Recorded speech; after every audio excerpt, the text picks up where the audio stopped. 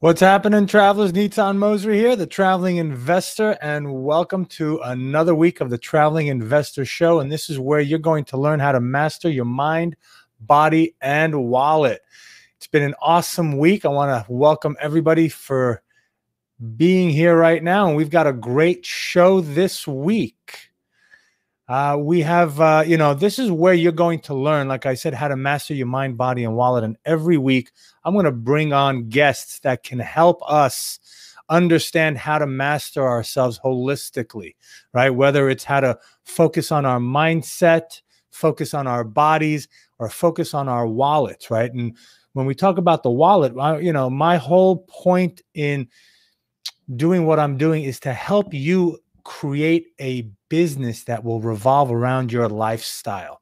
We're so caught up in the world today where we are running around chasing after the dollar, chasing after, money because we have more month at the end of our paycheck, right? And my goal is to help you create passive income so that you can go out and live life on your terms, right? We are all taught in school to, get a good education. We're done with high school, go to college, get that job, work at that job until we're 60, 65, 70 years old, whatever it is, and get that watch, that gold watch, and retire in our golden ages and then start living life. Well, I was sold that dream. I started that dream. I was on that road to that dream. And then I realized that wasn't what I wanted, wasn't the life that I wanted to live. I did not want to be able to start living my life at the age of 65. I wanted to live my life now. I wanted to create memories with my family and friends and go out and enjoy life to the fullest. And this is why I have created the Traveling Investor Show and why I do what I do. And today, this week, I've got a great guest. His name, and I hope I get his name correct, Lane Kawauka. All right. And Lane has been investing in real estate for over a decade and now controls over 4,500 units. That's 4,500 units all around the country.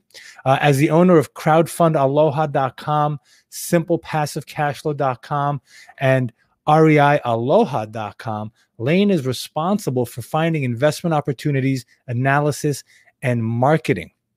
Now, he's also obtained a BS in industrial engineer and MS in civil engineering and construction management from the University of Washington. In addition to an analytical engineering background, Lane has real-world experience in working as a project manager for over $250 million of capital construction projects in both the public and private sector. So you see, Lane did it. Lane was in that field, right? Lane was in that path of going to school, get that education, right? Go out and use that diploma and work and build up your career. But then, we're going to find out what happened that made him do that shift, right? Working as a high-paid professional in corporate America and frustrated by the traditional wealth-building dogma, as we were just talking about, Lane was compelled to inspire and mentor other working professionals via his top 50 investing podcast at simplepassivecashflow.com. And what I want to do right now is I want to welcome Lane. Hey, Lane, how are you? Hey, aloha, everybody. Let's get to it. Let's learn how to invest. How we get quitter jobs. That's right. That's right. So, so tell us, are you're originally from Hawaii, from the islands? That's correct. I grew up here, went to school at University of Washington, was up in the Northwest for about a dozen years, but, live where you want. Rest where the numbers make sense. So absolutely. Boy. Absolutely. That's fantastic. So, so Lane, so you started out, doing, that path that we're told to go out and to do, right? Go to school, get the education, get the job. Obviously, you had a very successful career, as a project manager of over $250 million of capital construction projects and whatnot. So why don't you, in your words, tell us where you started and what happened that made you have that transition over into real estate? Yeah, so I kind of grew up in a family where they taught us to be very frugal with our money, be a good little boy, go to school, study hard. and work at that job for 40, 50 years. Exactly what you're saying. Get that golden Seiko watch. The Rolexes are too expensive. And that's exactly what I did. Just followed that linear path that I think a lot of working professionals do, where you go to school, you study hard. For some reason, I must have been good at math and science, so I became an engineer. Went to University of Washington, got my degree, started working as a construction supervisor. And once again, following all that financial dogma, they say, go buy a house to live in. That's what I did. And then I started to realize, like, well, I got this big house and I was working on the road a lot of times. As most young professionals, they send your butt out on the road, traveling all the time. And I just decided I was going to rent it out. This was back in 2009, before they had, Turo and all these other things where you rent your stuff out. I just thought that house was sort of underutilized. I think they didn't even have Airbnb back then. So what I did was I just found the property manager and started renting it out. The rents they brought in per month were $2,200 a month, and the mortgage was $1,600. And to a young 20-something-year-old kid, that was all a beer money back then. But then a few weeks went by. I'm no dummy, and I realized, hey, if I just do this a handful of more times, I'll be able to quit my job and fire my boss. That's awesome. That's awesome. And so you were able to go out, create passive cash flow for yourself. And were you able to fire your boss? Well, it takes a while, right? For a lot of working professionals, we make, 6 figures and above. It's going to take a lot of time and rentals to be able to replace your salary. And I saw this. I can do a spreadsheet. I can figure out how long it's going to take. This is not a get rich quick thing, right? But it's a passive investing situation where I continue to work my day job, bought a handful of more rentals in Seattle. In 2012, I had a pivot point where I realized sophisticated investors don't buy properties in primary markets like Seattle, California, Hawaii, New York, Boston. Numbers don't make sense. And when I mean the numbers, like the rent to value ratio, we're looking for something that's 1% or higher. So you find the rent to value ratio by taking the monthly rental price divided by the purchase price. And you need that 1% or higher to be able to cash flow while paying all your repairs, expenses, maintenance, third-party property management, because, we don't want to be landlords. We're investors here.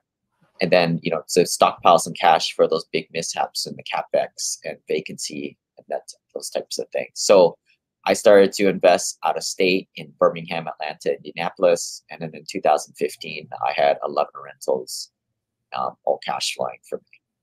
That's great. That's great. And yeah, I agree. Going out into the primary markets, for cash flow is not it's not a strong point, right? It's a place where you can find some good appreciation, but the cash flow is very low because you're paying a lot of money for the assets, right? The amount of money that you're collecting versus the mortgage payments that you'll have to pay and so forth. So were you stationed on the islands, or were you on the continental US during that time? Yeah, so for about 12 years, I lived in Seattle, traveled all around Montana, Nebraska, down to Texas. And throughout this time, I was able to save a lot of money because I didn't live at my residence in Seattle. I was renting it out. I just lived off the company dime, right? Just off the company credit card, housing and meals.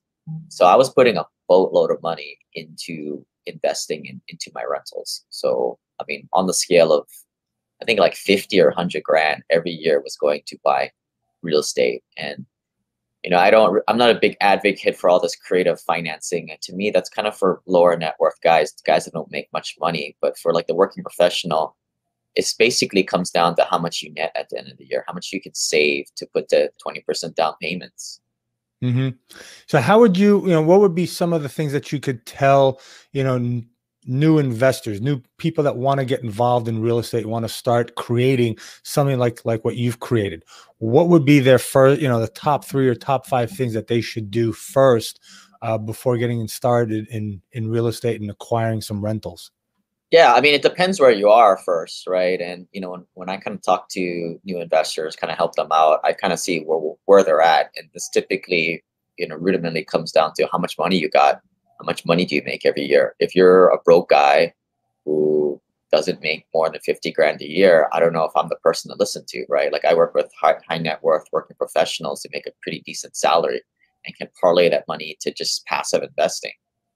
But if you're able to save at least $20,000 a year, or have maybe 20 or 30 grand of liquidity, and your net worth is under $250,000, certainly not a credit investor, like I would start off with a single family home turnkey rental.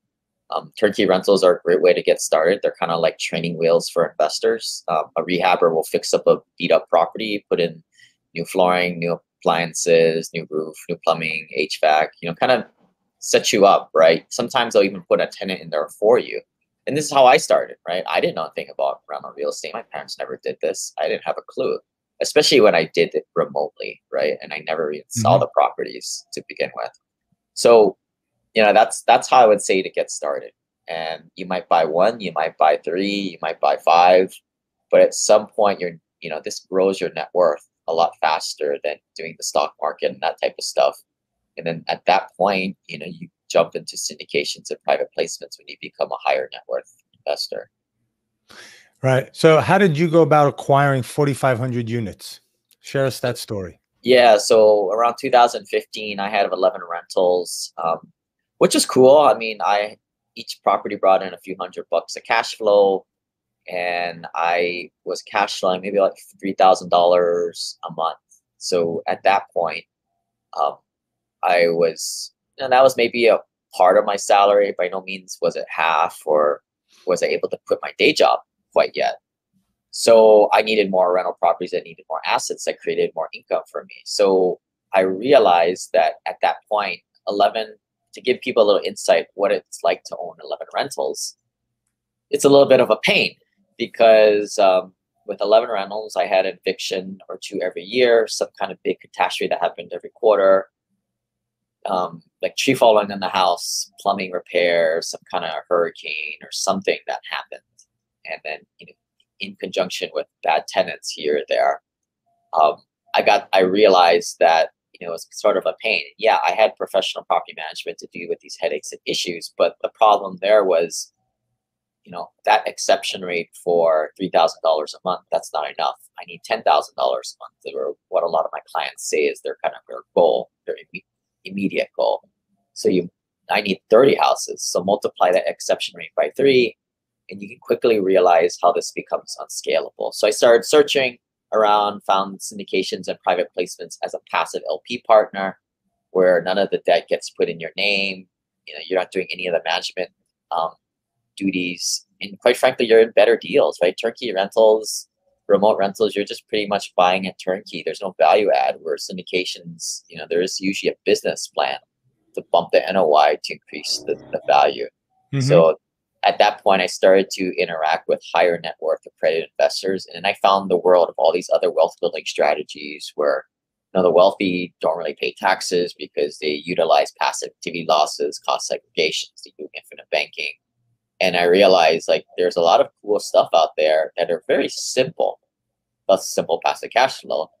And I realized that, it frustrated me that the average Joe out there who's working his butt off, the shrinking middle class, they'll never get ahead because they're using all these really bad wealth building strategies that you're kind of duped into going into. And like we said at the start of the show.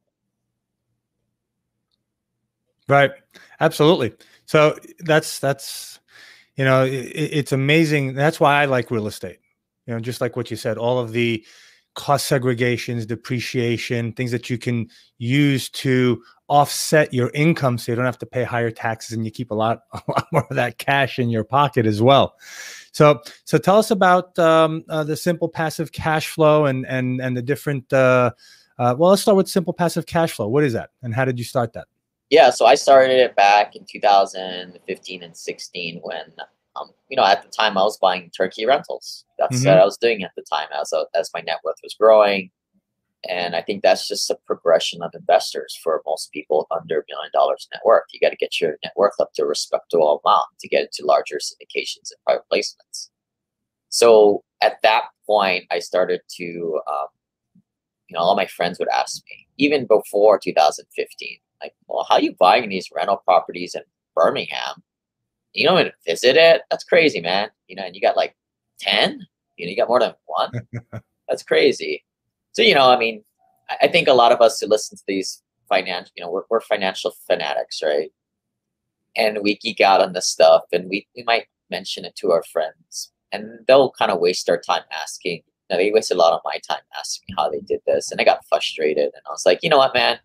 You're obviously not going to do anything. I'm just going to record this stuff so that even like when I eventually moved off to syndications and private placements as a credit investor and got into a lot of this other tax and legal kind of sphere.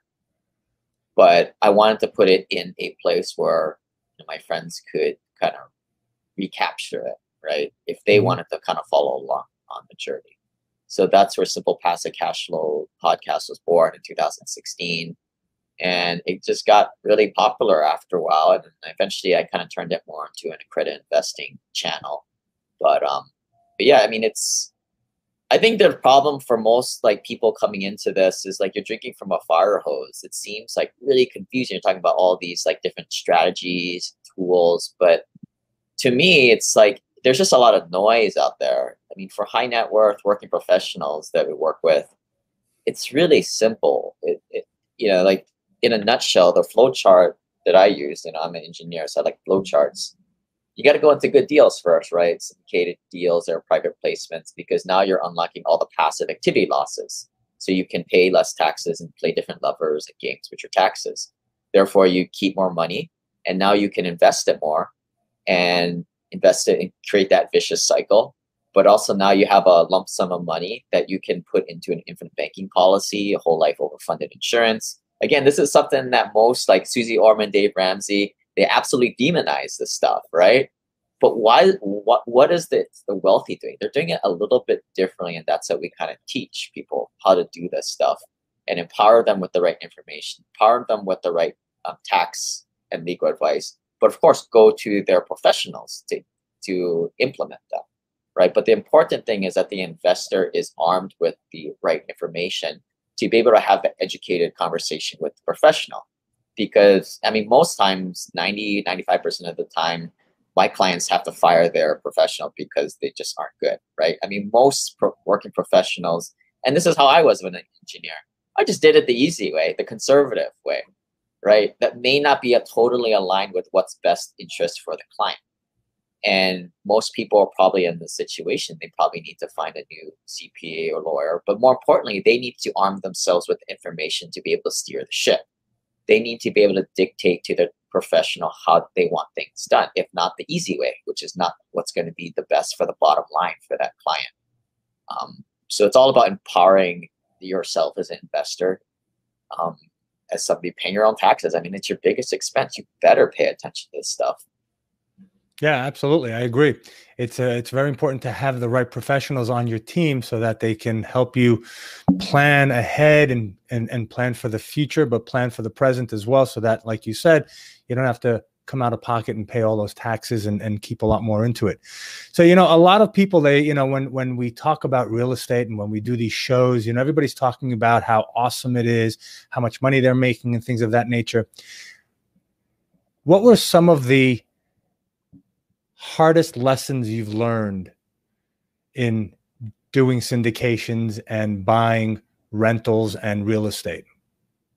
Well, I mean, I made a lot of mistakes when I first started out. Like the basic one is like, I thought I was smart to pay off my mortgages.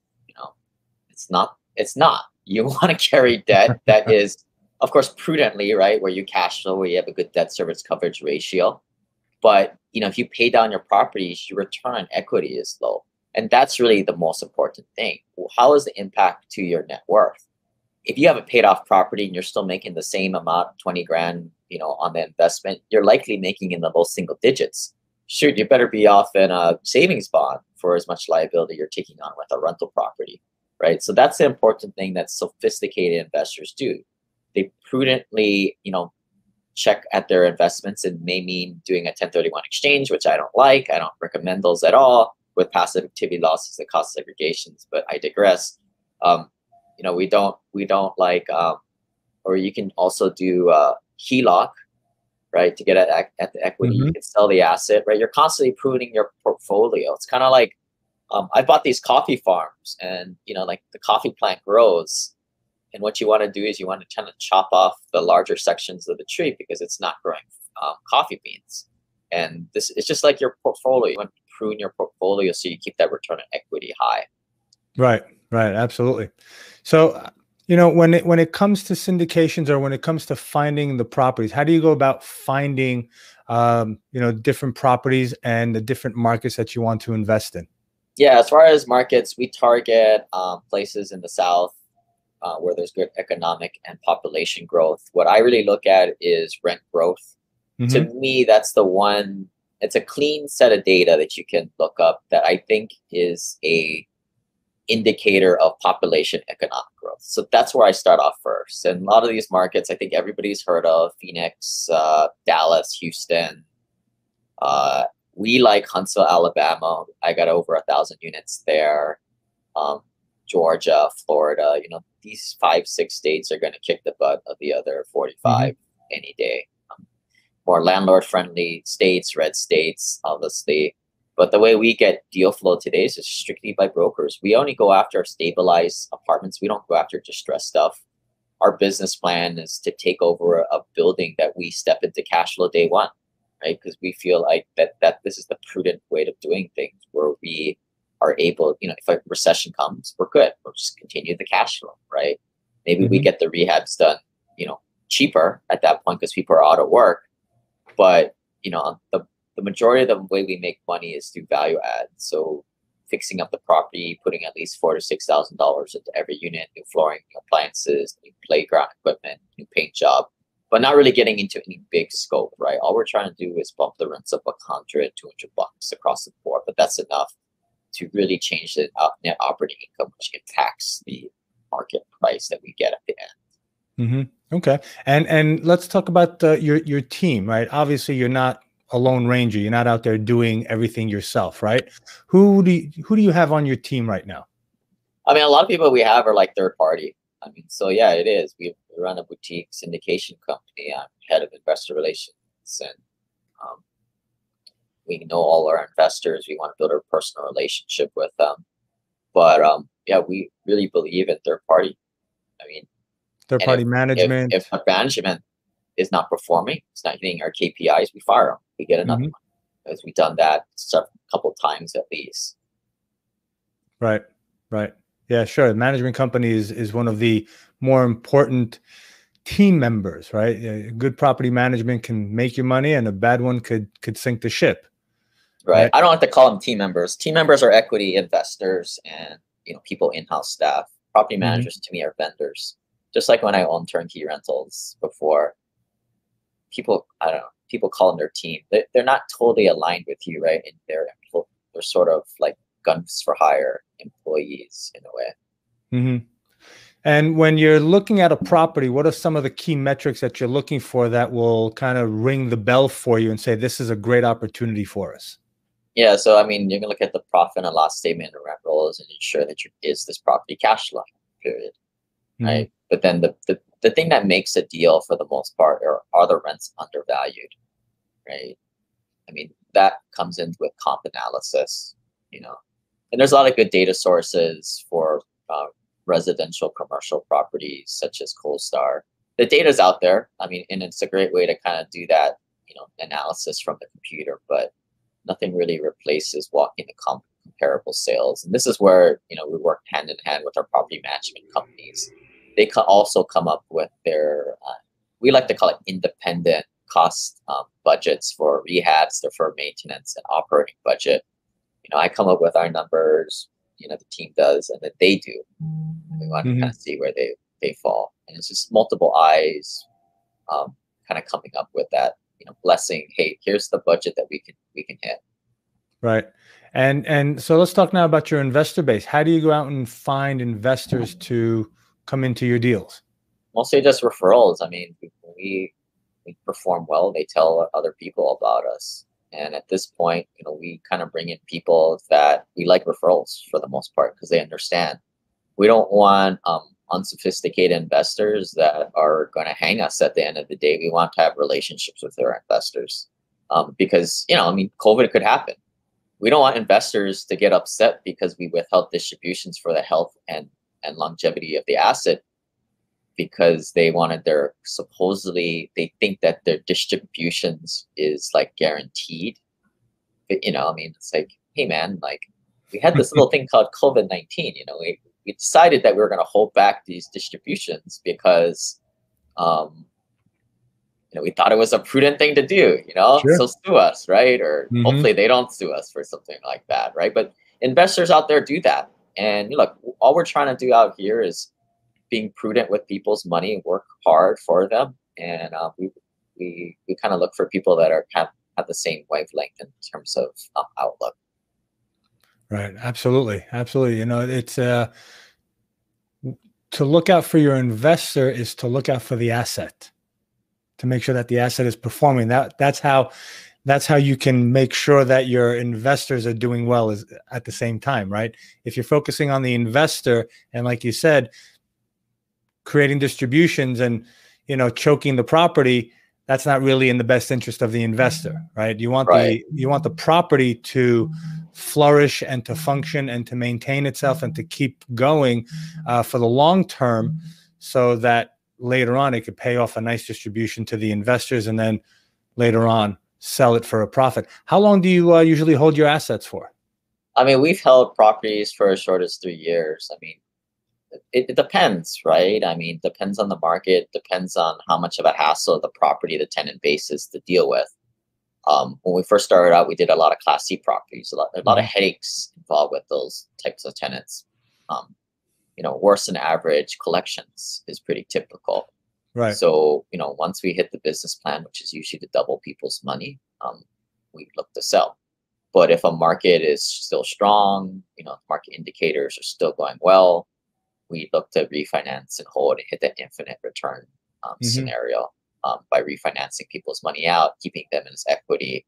So it depends, right? I mean, once investors are in, a dozen or more deals, it just kind of becomes minutia at that point, right? I mean, currently I have like over 30 properties, and it's like it kind of starts popping like popcorn after a while.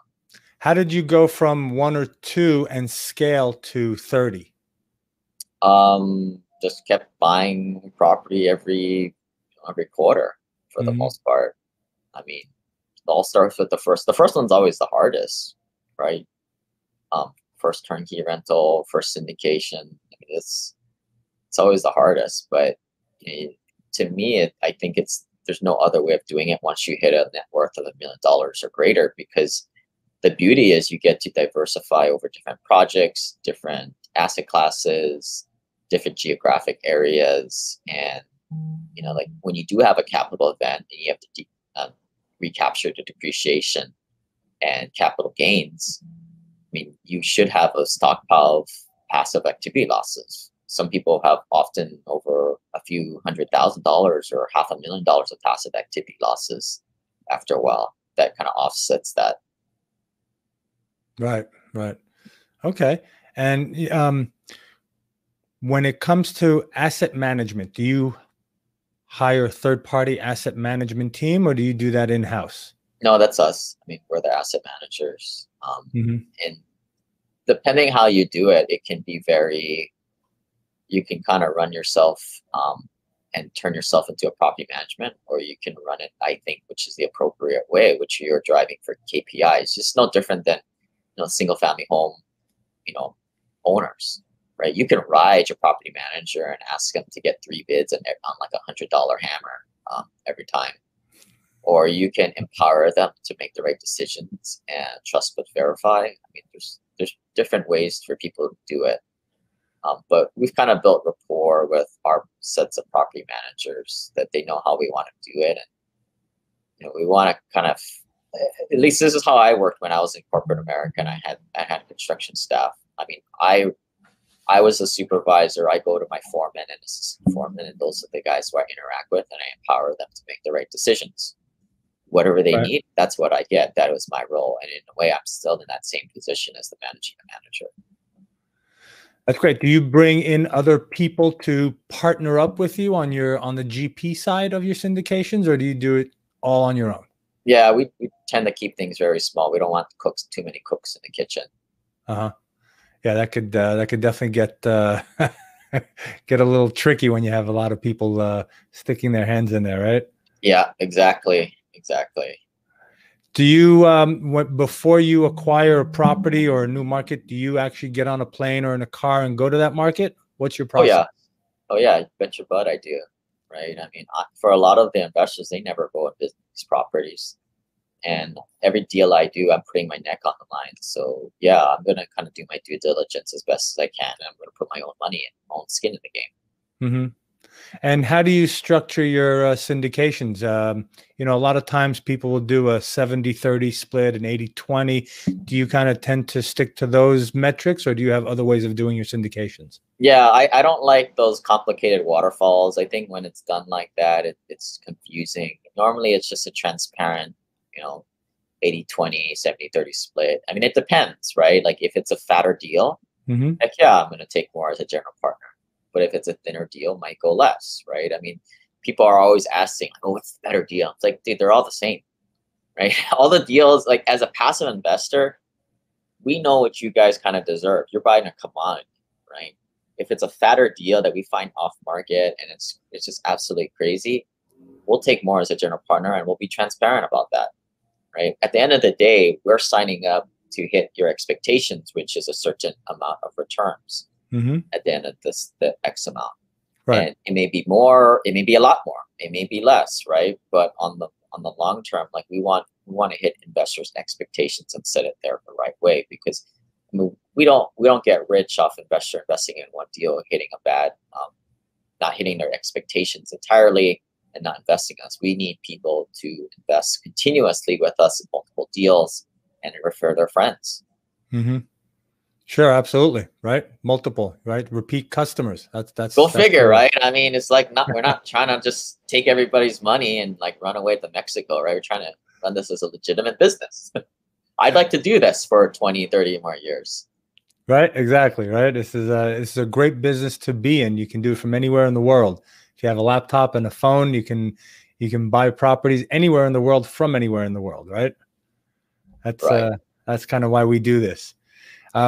So what other advice would you have people getting involved in syndications? Do your due diligence, find other pure passive accredited investors to network with and build real relationships, not just have like one random beer here or one phone call. Mm-hmm. Go in deep, right? It's better to know one or two passive accredited investors and be good buddies with them than to know 20 or 31 that you're just kind of loosely affiliated and Facebook friends. Right. Go in deep. Right. How do you find your investors? Well, I'm lucky. I mean, I have a podcast and they call people book calls with me like every day, and I'm kind of a lightning rod for that. But that's not very practical information for people listening right now. My advice to those people is at least stay away from the run-of-the-mill real estate clubs, because a lot of those avenues are just filled with a bunch of broke guys, or the free real estate forums. Right? It stands for broke people. Right? Those are not the crowd that you're trying to interact with. You're trying to find pure, passive, accredited investors, or typically high net worth working professionals. I'll even also go a step further and say, yeah, some people are like, all right, I'm going to go to a country club. But most of my investors are first generation wealth. They don't go to a country club. Right? Country club is filled with second generation trust fund kids, and they invest a little bit different. Even if they even care about investing, right? Mm-hmm. So it's difficult. It really is difficult. But I think it takes a few years if you're not screwing around in the wrong places to kind of find the right small inner circle. Right.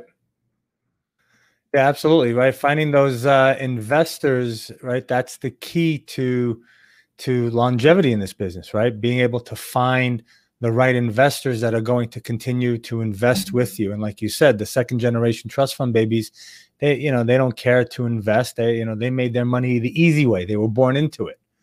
right? Right. It's the people that work for it, that understand passive investment, and understanding that, you know what, let me put out some of my cash and have them come back to me with some friends. Right. And Right. that's like, even beyond investing, right? Like who do you invest with, and maybe more importantly, who not to invest with, right? That's what you're going to get through a peer group. But as I've seen within my tribe, I mean, people, they get their oxygen mask on, they get financially free, and it's these connections that they built on square one on the journey is the people that they rely on. Like, hey, how are you building your family trust? How are you raising your kids? What kind of value system are you kind of bringing them up in? And I think everybody's listening right now can agree that they don't have many people in their circle, their friends, their family, their coworkers that think this way, that Mm-hmm. don't invest in the stock market or don't do their 401k at work, that question buying a house to live in. These are sort of crazy ideas. But Right. these are the very simple passive cash flow values and ideas that I think is the quickest path and safest path to financial freedom. Sure, sure, absolutely. I joke a lot, but my father, when I was a little kid, he used to tell me, two types of people in this world: those that pay rent and those that collect. And son, you always want to collect, right? And that's kind of the mindset that we have to teach our children and other people. And that's also, I guess, the kind of mindset that we're looking for when it comes to investors, right? People understand passive cash flow, understanding, I work, I do what I do, but I want to have that passive income so that I can retire early. I can have the freedom to do what I want, right? This is kind of the investor base that we're looking for. I remember when I started, when I moved back to the States in 2009, my network was zero. I had to go around and I was doing exactly what you said. I was going to these different RIAs and I was meeting all these broke people. I have a shoebox full of broke business cards, and at the time. So it's very important to understand who your investor is, right? And kind of go out and network where they hang out. That's correct. And yeah, sometimes I got to catch myself that you start to fall in this elitist attitude, right? But I mean, the way I see things is like when your net worth is under $500,000, you're Mm-hmm. broke. You got to make money. You got to work at a job. And my path was working my engineering job and just saving up my money until I got up to that point. And you start to realize like money is not everything, but it sure makes life a lot easier, and it definitely separates mentalities. Of course, there are those people, those trust fund kids that just got born with it, and you can usually spot them out pretty easily. I can tell in the first 5 minutes of interacting with folks, kind of hearing them talk. But that you're trying to find people on the same trajectory as you. I mean, and kind of consciously surround yourself with those people more. Right. Absolutely. And do you do a lot of work on social media to attract investors? Not really. I mean, I have my social medias, but I'll be honest, it's like people that are high net worth, busy professionals. They're not screwing around with that stuff. It's the same reason why, like, as I saw recently, Lamborghini doesn't advertise on TV, Mm-hmm. because the dude that's can afford a Lamborghini ain't wasting his time on television. Right. Right. Absolutely. I agree with you 100%. Right. So you have to go look for these people, right? You got to go and you actually have to become the person that will attract the Lamborghini owner, right? Well, I don't have any Lamborghini owners. Most of my investors are just hardworking professionals. They make between $100,000 to $600,000. Got a lot of doctors and dentists, and they're just hardworking folks. Good hardworking people with good values most of them were taught to be very frugal. A lot of them are first generation immigrants. Mm-hmm. It's I mean, maybe you go out there and you drive around in the Toyota Camry, right? I mean, to me, that's the mentality, or at least if that's the people you're trying to attract. Right. I don't Right. go after trust fund kids and try and educate them on the benefits of multifamily real estate. I I'm passionate about people who really deserve it. The people who like the shrinking middle class, the people who went to school for college for dozens of years and they got kind of duped into this world of putting their money in the 401k, saving away for 40, 50 years. That's what I've kind of set out to kind of write the world of. Mm-hmm. Yep. Well, that's a great place to be, right?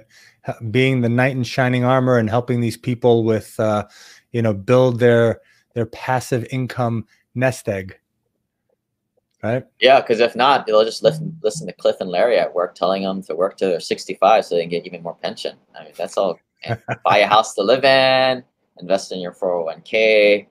I mean, man, like if people just realized or had people in their network that were financially free, they'd be telling them the complete opposite. But it's just unfortunate, right? It's just a bunch of dogma, financial dogma out there that pushes people in the wrong way. I mean, I was lucky. I kind of fell into a rental property, and very early on, I realized I was making like 20-30% of my money with a rental property, and just a basic turnkey rental. When you include all the tax benefits, mortgage pay down, appreciation, and cash flow. And then I looked over at my 401k thing, and I was like, I'm only making like 8 to 10%, and there's all these fees in there, hidden fees. Mm-hmm. And I was like, what the heck? And then, I started to develop this mentality, and it started to get validated by many other high net worth people that, yeah, the whole system is engineered to keep the hardworking middle class working at their jobs. Because let's face it, if everybody bought a handful of rentals like how I did, I mean, who would build our bridges? Who would get our coffee? Who would, do our lowering for us or do our surgeries? Society would crumble. I mean, That's true. That's true. I joke with my colleagues, my other colleagues in real estate, and say, if we all did what we did, we'd have to pay each other thousands and thousands of dollars to do stuff for us, right? I'll give you $10,000 to go get me a cup of coffee. Well, no, I'll give you 20,000 because I don't want to do it. I got something better to do with my time, right?